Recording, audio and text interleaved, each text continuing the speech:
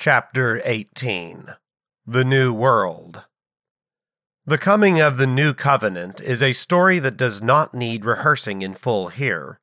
There was a decline in the centuries before Christ, as the Jews gradually lost a true understanding of the Old Covenant and developed a corrupting tradition.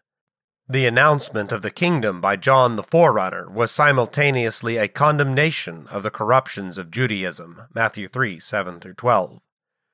John's announcement was the preliminary judgment, and Jesus' announcement was the full judgment, Matthew 23-24.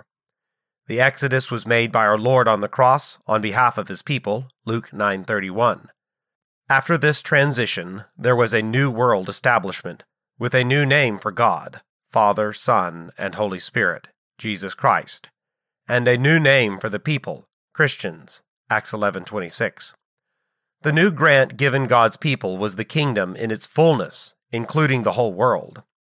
There was a new law, John 13:34, new sacraments, baptism and Holy Communion, and a new visionary symbol, the New Jerusalem. The summation of the Old Covenant. From the perspective of the New Covenant, the Old Covenant in its entirety, from Adam to John the Baptist, was inadequate and imperfect. It was a system under law, in the sense that it could only condemn men, not save them. The entire Old Covenant stood in Adam, and Adamic humanity existed under the condemnation of the First Covenant. Having seized the forbidden fruit, they were exiled from God and destined for death. Although each of the new covenants before Christ provided a more glorious kingdom establishment for God's people, yet before the coming of the Messiah, the world was still in Adam. Thus, the glories of the Old Covenant could never be anything other than provisional and anticipatory. In order for a holy new covenant to come, someone had to fulfill all the righteousness of the law, something Adam had failed to do. There had to be a new Adam, and thus a new creation. And so we read that when the fullness of time came, God sent forth his Son, born of a woman, born under law, Galatians 4:4. Jesus took unto himself the law, God's perfect standard of holiness as expressed in terms matching human nature at that stage of history, and fulfilled its terms. In the death of Jesus Christ, the law, indeed the old Adamic covenant in its entirety, died. In the resurrection and transfiguration of Jesus Christ into glory, the law and the old covenant were resurrected as the new covenant. We have mentioned that during the Old Testament period, the prophets would call the people back to the standards of the earlier covenants. Though, when the revival came, the new form of the covenant would always transform and transcend the terms of the previous one. Just so, Jesus began his ministry by calling men back to the Old Covenant. His prophetic words are found in Matthew 5:17-20. Do not think that I came to abolish the law or the prophets. I did not come to abolish, but to fulfill. The word fulfill here does not mean simply cause to stand, but implies transformation in a newness of power. It means to bring something into its fullness, a fullness not previously seen. Thus, it is a good term to use to refer to the transformation of the old into the new. The new covenant is not going to replace the old with something different in kind, but only different in glory. For truly I say to you, until heaven and earth pass away, not one jot or one tittle shall pass away from the law, until all is accomplished. We have seen throughout this book, the passing away of the heavens and earth does not refer to the physical world. It often refers to a covenantal establishment. Here that is clearly what is in view. After the cross, the church certainly does not keep every jot and tittle of the old covenant law. Once Jesus had accomplished his work, the law was changed. For when the priesthood is changed, of necessity there takes place a change of law also, Hebrews 7:12. The old heavens and earth passed away in the 1st century A.D., and at that time many of the jots and tittles also passed away, their purpose fulfilled at last. Whosoever then annuls one of the least of these commandments, and so teaches others, shall be called least in the kingdom of heaven. But whoever does them and teaches them, he shall be called great in the kingdom of heaven. The idea here is this: anyone who presently ignores the Old Testament law will find disgrace and condemnation in the new kingdom that will come. But anyone who scrupulously keeps all the Old Testament law at the present time will be great in the kingdom when it comes. The Pharisees in their teaching were setting aside the commandments of God in order to keep their traditions, Mark 7:9. Such men were annulling some of the commandments, and they were finding condemnation. Thus Jesus concludes by saying, "For I say to you, that unless your righteousness surpasses that of the scribes and Pharisees, you shall not enter the kingdom of heaven." We're used to thinking of the scribes and Pharisees as the meticulous men who carefully observed the jots and tittles. This is not the portrait found in the Gospels. The scribes and Pharisees that Jesus encountered were grossly, obviously, and flagrantly breaking the Mosaic law, while keeping all kinds of man-made traditions. Jesus' condemnation of them in Matthew 23 certainly makes this clear, as does a famous story in John 8. There we read that the scribes and Pharisees brought to Jesus a woman taken in the very act of adultery, John 8, 1-11. How did they know where to find her? Where was the man who was caught with her? Apparently he was one of their cronies. Also, when Jesus asked for anyone without sin, that is, not guilty of the same crime, to cast the first stone, they all went away, because they were all adulterers. Remember the point we made in chapter 15. The Mosaic law was an easy yoke. It was not hard to keep. The parents of John the Baptist kept it perfectly, Luke 1:6. They obeyed the law, and when they fell into sin, they did what the law said to do about it. Thus, when Jesus called the people back to the law and warned them to do a better job than the Pharisees, he was not laying some heavy burden on them. Actually, he was lightening their load. Each time the covenant changed in the Old Testament, there was a change in law. In one sense, each time the change was total in that the form of the law changed, and the historic circumstances of its phrasing and application changed. Yet, since the law reveals God's character, its fundamental content can never change. At the same time, God only reveals his law to man in specific forms and circumstances. Even the form of the Ten Commandments changed between Exodus 20 and Deuteronomy 5.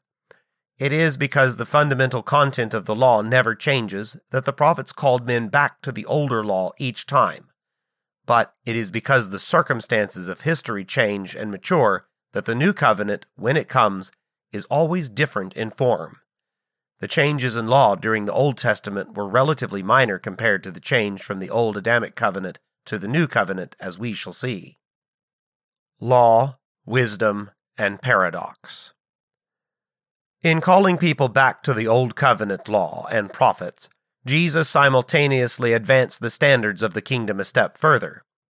We have seen that God gave the people a written law for the Mosaic establishment, but that in the Davidic establishment, the focus is on wisdom based on the law. The people were to take the principles of the Mosaic law and apply them to new and changing circumstances.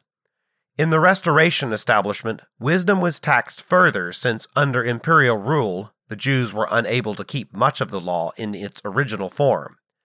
Jesus takes us one step further, from law and wisdom to what I shall call paradox.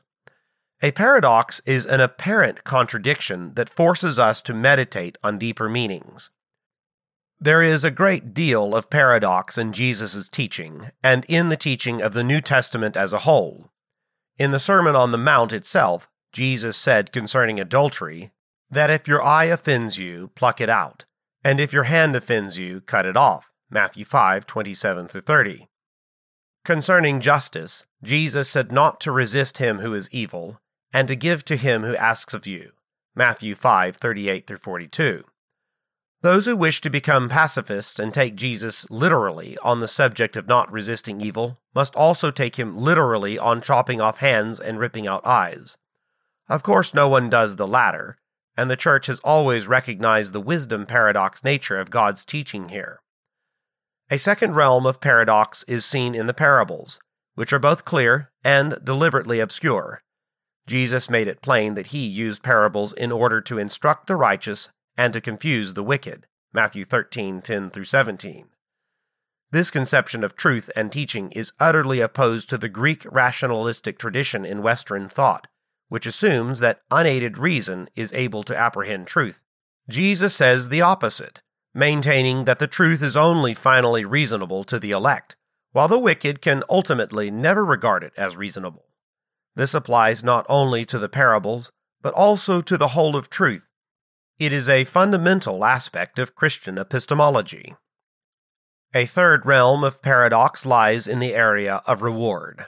Speaking to the children of Israel, God, in Leviticus 26, and Moses, Deuteronomy 28, held out rewards for faithfulness and punishments for disobedience. In general, the rewards had to do with prosperity and the punishments with affliction. By the time of Solomon, wisdom had begun to perceive a more mature view of reward and punishments. In Job, the wise man found that the righteous sometimes suffer for no cause of their own. In Ecclesiastes, the wise man found that simply looking at rewards and punishments gets you nowhere in evaluating the world. In the New Testament, however, we find highlighted such thoughts as these. Quote, "My son, do not regard lightly the discipline of the Lord, nor faint when you are reproved by him. For those whom the Lord loves, he disciplines, and he scourges every son whom he receives. It is for discipline that you endure. God deals with you as with sons. For what son is there whom his father does not discipline? But if you are without discipline, of which all have become partakers, then you are illegitimate children and not sons." Hebrews 12, 5-8. The first part of this statement is from Proverbs 3, 11-12. But it is a truth that comes to sharper focus in the New Covenant. Why?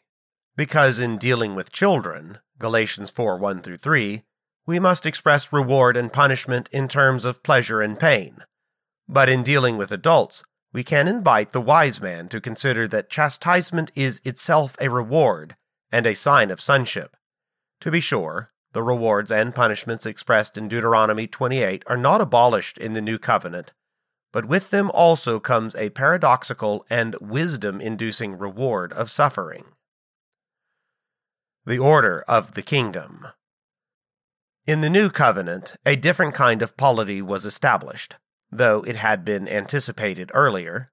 The synagogue, as it developed, moved gradually away from the Levites and prophets into the hands of gifted laymen. In the New Covenant, the sacramental aspects of worship were transferred from the temple to the synagogue, and the church was born. The church is the first, but not the only form of the kingdom. When the kingdom comes to a new locality, it does not come first by force of arms and the establishment of a Christian civil order. It comes first by persuasion and charity and the establishment of worship. Worship is man's first duty. When the church as a sacramental, instructional, and governmental body has become established in a locality, wisdom influences flow out into society, and a new Jerusalem is built around the new sanctuary. The transition from the Mosaic establishment to the New Covenant entailed a gradual shift from civil to ecclesiastical punishments. The Mosaic law prescribed death for a variety of crimes. During the later years of the Davidic establishment, when bad kings were on the throne, the Mosaic penalties were ignored. It was necessary for the synagogues to enforce the law through excommunication. This became even more important during the Restoration, when the Jews were frequently under imperial law and could not exercise civil punishment. John 18:31. With the opening of heaven and the restoration of the keys to man, the flaming sword given by the cherubim back to Peter and the apostles, the central form of discipline in the kingdom became excommunication. Matthew 16:19. The wielding of these keys, which must always be in terms of biblical standards, is a far more powerful social force than mere capital punishment, according to the spiritual insight of the New Covenant. Of course, when the church influences society, then godly punishments are set up in society as well.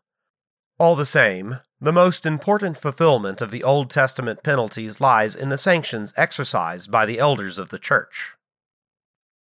The restoration of type and symbol. The Jews of this period had almost completely perverted the law. As we have seen, they were not keeping the moral requirements of the law. Neither did they understand the symbolic aspects. When Jesus told the Jews that if they destroyed the temple, he would raise it up in 3 days, referring to his body, they were utterly confused. John 2:19-21. Similarly, when Jesus talked with Nicodemus and referred to the water-cleansing rites of the Old Covenant as a means of resurrection and new birth, Nicodemus was confused. Jesus expressed amazement. "Are you the teacher of Israel, and you do not understand these things?" John 3:10. In the first century, the Jews had rejected biblical symbolism and typology, and were divided into 2 groups. The Pharisees had turned symbolism into moralism, and were keeping the law as a means of salvation. The Alexandrian Jews had replaced biblical typology with allegories grounded in Greek philosophy. As a result, neither group was able to recognize Christ when he came to them. It was the task of Jesus and the writers of the New Testament to restore true biblical symbolism and typology, and to show how the Old Testament revealed Christ. It is for that reason, among others, that John writes his Gospel as a tour through the tabernacle, that Paul explains that the tabernacle and temple were symbols both of the individual believer and the corporate church, 1 Corinthians 3:16 and 6:19, that the author of Hebrews expresses shock that his hearers do not understand the Old Testament symbolism and typology, Hebrews 5:12, and that Jesus had to explain the typology of the Old Testament to the 2 men on the road to Emmaus, Luke 24:27. Thus, when Jesus came to be the true prophet, he first of all had to restore the Old Covenant, both in its moral and in its symbolic dimensions. An interesting example of this, alluded to above, is found throughout the Gospel of John. In John's Gospel, Jesus is presented as the fulfillment of the tabernacle. Before looking at this, let us consider the relevance of it. If Jesus Christ is God's true tabernacle, then we who are in Christ are in that true body politic house of God. Moreover, since the cosmic heavens and earth are also imaged in the tabernacle, if Christ is the true tabernacle, then all the cosmic heavens and earth must also come to be in Christ, so that in him all things hold together. Colossians 1:17. By presenting Christ as the true tabernacle, John is not simply giving us snapshots of redemption in the narrow sense. He is also presenting us with a world view, a new universe. As Paul puts it in Colossians 1, the second person of the Trinity was the center of the first universe, and the God-man Christ Jesus is the center of the new universe. Colossians 1:15-20. First, creation. A. He is the image of the invisible God. B. The firstborn, in other words, captain, of all creation. C. For in him all things were created, in the heavens and on earth, visible and invisible, whether thrones or dominions or rulers or authorities. D. All things have been created through him and for him. 2. Restoration. A. He is also the head of the body, the church. B. He is the beginning, the firstborn, in other words, captain, from the dead, so that he himself might come to have first place in everything. C. For all the fullness was pleased to dwell in him, through him, to reconcile all things to himself, having made peace through the blood of his cross. D. Through him, whether things on earth or things in the heavens. Accordingly, the tabernacle commentary aspect of John's Gospel is not merely a curiosity. It is rather a profound statement of the nature of biblical worldview. In Christ, the entire social order and the entire cosmic order are renewed. One other point that should be made is this: John's Gospel is not only a commentary on the tabernacle. John also comments on the various feasts of the Old Testament, and on other matters as well. The tabernacle is only one dimension, one layer of his Gospel. With this in mind, let us briefly tour the tabernacle. John begins in John 1:14 by saying that the Word became flesh, and tabernacled among us, and we beheld his glory, glory as of the only begotten from the Father, full of grace and truth. The reference to glory is to the glory cloud that filled the tabernacle and was enthroned in it. John begins where the priest would begin, with the laver of cleansing.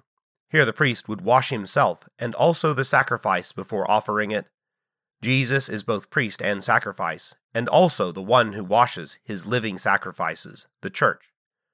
Thus John 1:18-34 concerns the baptism of John the forerunner. In John 2:1-11, at a wedding, Jesus takes water out of 6 stone water pots set there for the Jewish custom of purification, and turns it into wine. In John 2:13-25, Jesus cleanses the temple. In John 3:1-21, Nicodemus engages Jesus in a discussion of the new birth, of water and the Spirit. In John 3:22-36, John's baptism leads to an argument over purification and a discussion of Jesus as the bridegroom. In John 4:1-42, Jesus presents himself as bridegroom to a Samaritan woman at a well. In John 4:46-54, Jesus restores a dying boy to life at Cana of Galilee, where he had made the water wine. In John 5:1-47, Jesus heals a man at the pool of Bethesda, and then gets into a discussion with the Jews about resurrection. This concludes John's section on the laver, which has revolved around water, purification, baptism, resurrection, and the Christ as bridegroom. John then turns to the table of showbread. In John 6, Jesus feeds the 5,000, calls himself the bread of life, and tells the people that they must eat his flesh and drink his blood. In John 7, Jesus presents himself as the drink of life, recalling the libations that went with the showbread and meal offerings. The lampstand comes next. Jesus presents himself as the light of the world in John 8. In John 9, Jesus heals a blind man. In John 10, Jesus presents himself as the Good Shepherd. The connection of this to the lampstand lies in the fact that David was the Good Shepherd of the Old Covenant, and the Bible repeatedly speaks of David as a lamp. 2 Samuel 21:17, 1 Kings 11:36, 15:4, 2 Kings 8:19, and 2 Chronicles 21:7. There is a conceptual parallel between a lamp shining in a dark place and the voice of the shepherd heard by the sheep. In John 11, Jesus raises Lazarus, explaining that it is a matter of awakening from darkness and sleep to light and day. In John 12, Jesus comments that those who had not believed in him were blind, but that those who did believe would become sons of light. Starting in John 13, we move through these items of furniture a second time. Jesus washes the disciples' feet in 13:1-20. He breaks bread with them in 13:21-30. Then he moves into a discussion of the Holy Spirit, the ultimate archetype of the 7 lamps in the tabernacle, John 14-16. After this, Jesus prays his high priestly prayer at the altar of incense, John 17. The crucifixion and death of Jesus involved a double motion in terms of the tabernacle. The sacrifice was made outside the tabernacle in the courtyard on the altar.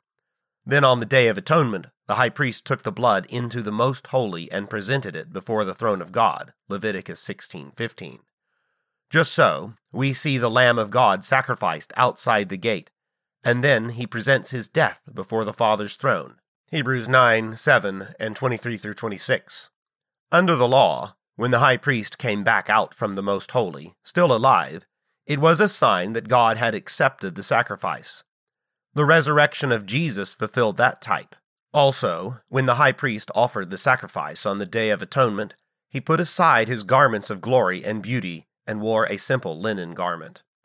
Agreeably, when Peter entered the tomb, he beheld the linen wrappings lying there, John 26, because Jesus had put back on his garments of glory and beauty, Leviticus 16:4 and 23-24. When Mary Magdalene looked into the tomb, she beheld 2 angels in white sitting, one at the head and one at the feet, where the body of Jesus had been lying, John 20:12. Arthur Pink comments, quote, "Who can doubt that the Holy Spirit would have us link up this verse with Exodus 25:17-19? And thou shalt make a mercy seat of pure gold, and thou shalt make 2 cherubims of gold, of beaten work shalt thou make them, in the 2 ends of the mercy seat." End quote. The tomb enclosed by the great stone formed but one more most holy place, all the more so because here the incarnate Word was placed. Outside this tomb was a garden, John 19:41, a reminder of the garden sanctuary of the tabernacle. When Mary Magdalene saw Jesus, she rightly recognized him as the new gardener, the new Adam, John 20:15. The Magdalene, restored from her 7 demons, Mark 16:9, symbolizes the church, the new Eve. John is not finished with his Edenic motifs. As God breathed life into Adam in Genesis 2:7, so Jesus breathes life into his apostles in John 20:22. As naked Adam hid in the garden, so naked Peter hid in the sea until Jesus restored him, John 21:7. As Adam named the animals, so Peter and the rest of the disciples are told to guard and feed Christ's sheep, 21:15-17. Thus our Lord wrapped himself in the garment of the old creation, and in his death and resurrection created it anew. But what is this new creation like? The new heavens and earth. According to Revelation 21:1, the work of Christ brought about a new heavens and earth, for the first heaven and the first earth passed away.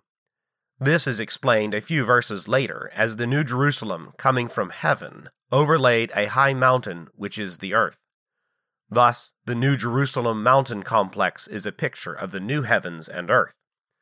This is often nowadays taken to refer to the final eternal estate, but I believe the older commentaries are right in referring to it first of all to the gospel age.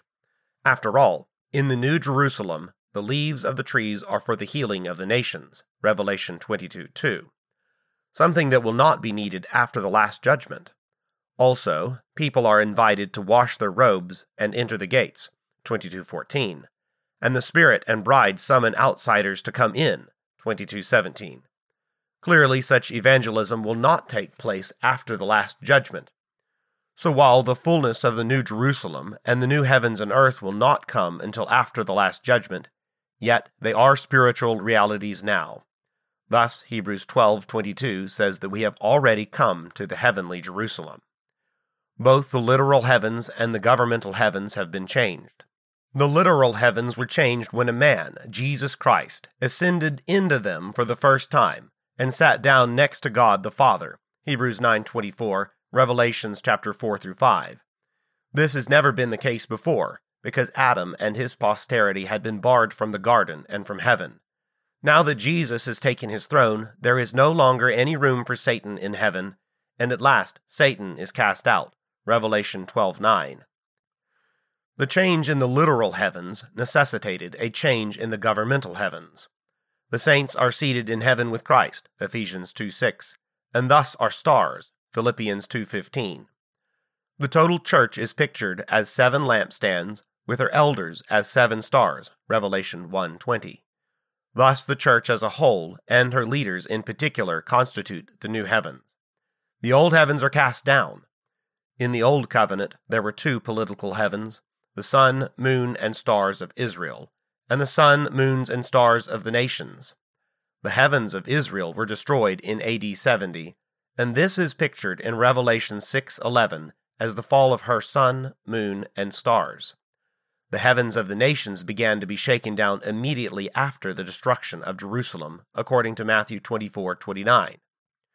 As regards the earth, we find the same dual change. The literal earth was changed at Pentecost by the descent of the Spirit. Until the ascension there had never been a man in heaven, and until Pentecost the fullness of the Spirit had never been poured out on the earth. The coming of the Spirit literally changed the earth.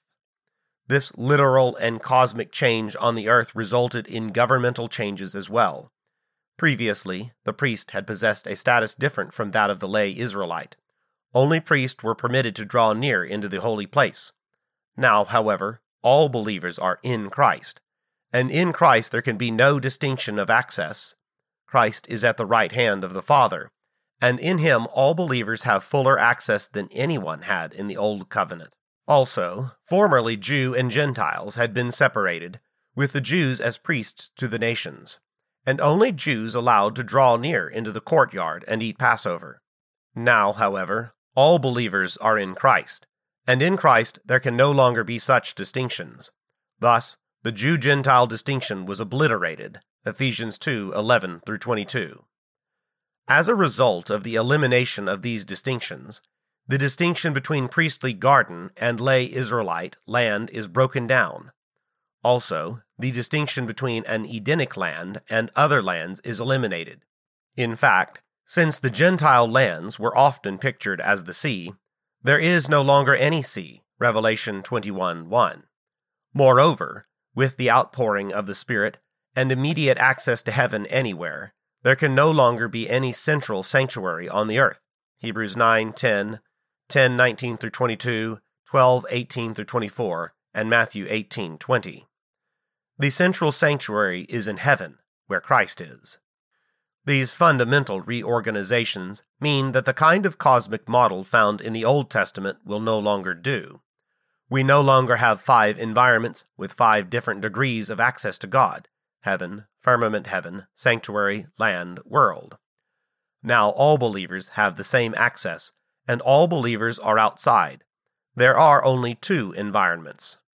The concept of the world changes in the New Covenant. Formerly, the world included converted and unconverted Gentiles, all those outside the land. Now, however, world implies the realm outside the kingdom altogether. The New Testament speaks of worldliness, and of the world, flesh, and devil, in a way not found in the Old Testament. Practically speaking, the distinction between places of worship, sanctuaries, places of family life, homes, and places of work, world, is still valid. The distinction no longer has anything to do with nearness to God, however. There are no more holy places on earth, only designated places. The radical character of this change is pointed to by Christ in his curse upon Old Jerusalem. That upon you may fall the guilt of all the righteous blood shed on earth, from the blood of righteous Abel to the blood of Zechariah the son of Berechiah, whom you murdered between the temple and the altar. Truly I say to you, all these things shall come upon this generation. Matthew 23:35 through 36. Since the temple in view, being rebuilt by Herod, had only come into existence with Ezra, we might expect its destruction to include all the martyrs from then on. But that is not what Jesus said. Since Jerusalem had been built by David, we might expect her destruction to include all the martyrs from then on. But that is not what Jesus said. Since the Old Covenant received a definite proclamation by Moses, we might expect its destruction to include all the martyrs from then on. But that is not what Jesus said. Since the present heavens and earth, 2 Peter 3:7, had been set up after the flood, we might expect its destruction to include all the martyrs from then on. But that is not what Jesus said. No, Jesus went all the way back to the original order of creation, to the first martyr. The whole order of the first creation with its heavens, sanctuary, Eden world divisions was going to be wiped out. A new creation had come. Thus, the cosmic model presented in Revelations chapter 21 through 22 is different from anything found in the Old Testament. There are only 2 environments, inside the New Jerusalem and outside the New Jerusalem. New Jerusalem is a hollow pyramid, a shell of gems that comes out of heaven and is laid over a high mountain, Revelation 21:10. It symbolizes the body politic of the church, 21:12 and 14. It is sanctuary and land rolled together and set up on earth as in heaven, so that it is 4 square in shape like the heavenly most holy, 21:16. It has no temple because it is so tall that it pokes through the firmament, except that there is no longer any firmament, to the very throne of God, 21:1. Unlike tabernacle and temple, which were enclosed and thus dark except for the lamps, New Jerusalem is open and always daytime, 21, 23, and 25. In summary, the symbol of the New Covenant gives us only 2 environments. There is the holy, combined heaven, sanctuary, and land of the New Jerusalem, and there is the defiled, combined hell and world of those outside her walls.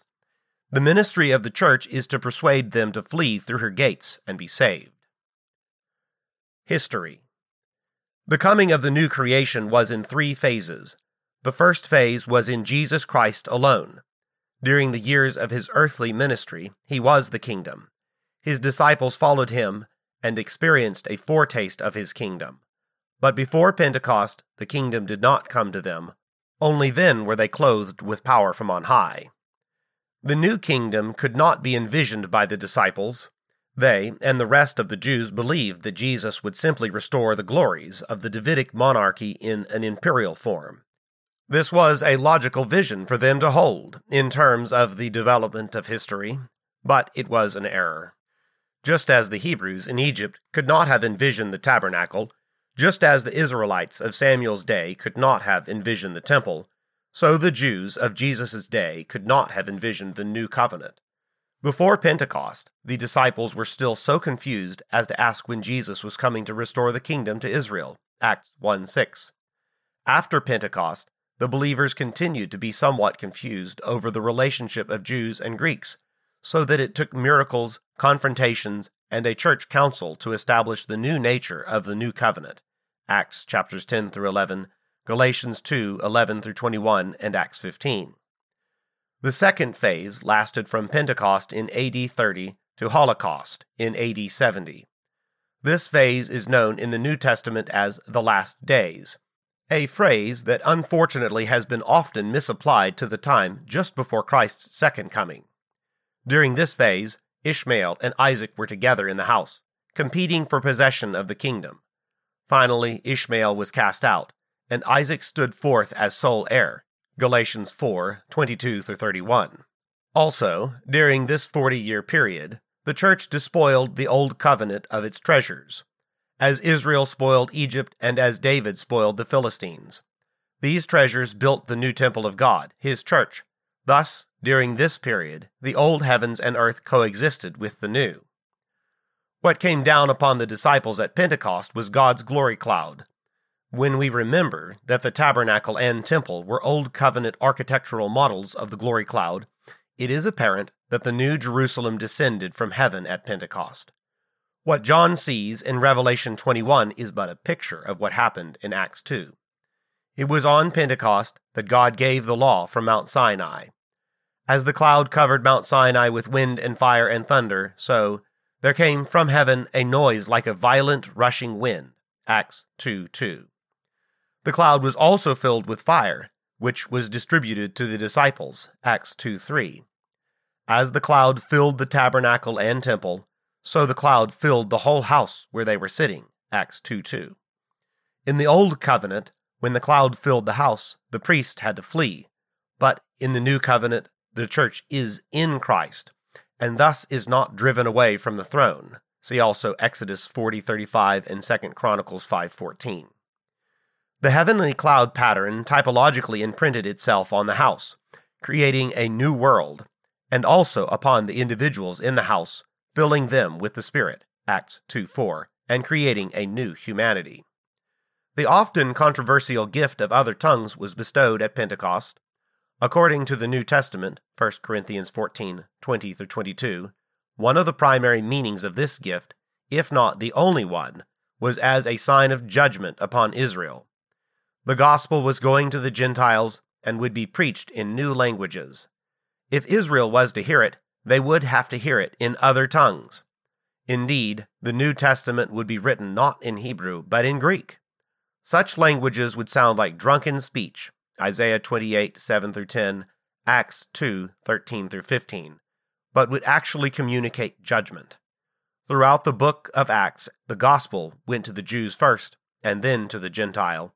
Finally, in Acts 28:28, Paul declared to the Jews that full judgment was coming upon them, and that the kingdom had been taken from them. Finally, after the elimination of the competition in AD 70, the new kingdom stood forth in glory. The former heavens and earth were done away, and the new had fully come. Yet, while the initial coming of the kingdom was in 3 stages, there is yet a 4th and final stage to come. After AD 70, God made it clear who the true heirs of the Old Covenant really were.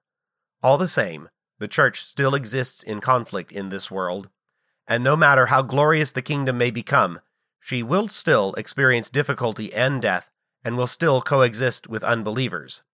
Only with the second coming of Christ will the kingdom be finally come in all its fullness. Typology. It remains only to note that all the different heavens and earth, All the different establishments of the Old Covenant are typological of the New. There is instruction for the church in every aspect of the Old Testament. The book of Revelation, which deals largely with the destruction of Old Jerusalem, begins with letters to 7 churches. The message to these churches is this: you are the true heirs of the Old Covenant, but watch out. If you commit the same sins as Jerusalem, you will be punished as Jerusalem is about to be punished, so take heed. Each of these 7 churches was a true and separate church existing in Asia Minor. In the providence of God, however, each church was in a different spiritual state. These 7 states correspond to 7 stages of Old Covenant history. We have only explored 6 of them in this book. The imagery used to describe each church is drawn from the stage of history appropriate to it. What we learn from this is that we can draw parallels between our present churches and civilization to specific times in the Old Covenant, analogies that will help us understand our present predicament. I shall make an attempt to do just that in chapter 19. Conclusion. The New Covenant establishment can be set out as follows. New names for God, Father, Son, and Holy Spirit, Jesus Christ. For the people, Christians. Grant. The New Jerusalem, which is the church and the kingdom, and the world as the place New Jerusalem is to permeate. Promise. I will be with you even until the end of the world. Stipulations sacramental, water baptism and Holy Communion. Stipulations societal, the entire biblical law transformed through wisdom and paradox into the New Covenant, as illustrated but not exhausted in the epistles. Polity for the church. Temple sacraments and synagogue preaching are rolled together. There is no longer any bloodline of priests. The church is the first form of the kingdom, around which a new culture develops. Polity for the state. Romans 13 says that the civil magistrate is set up by God to be an avenger of blood. Under Christian influence, the magistrate is persuaded to avenge blood according to the standards of the Bible. Christ is the world emperor before whom every local prince is to be persuaded to bow the knee. But note, we have moved beyond priest-kings, judges, kings, or emperors, depending on times and places, the typological principle expressed above. Any of these kinds of governments can be appropriate, provided it is Christian. Symbol. The New Jerusalem.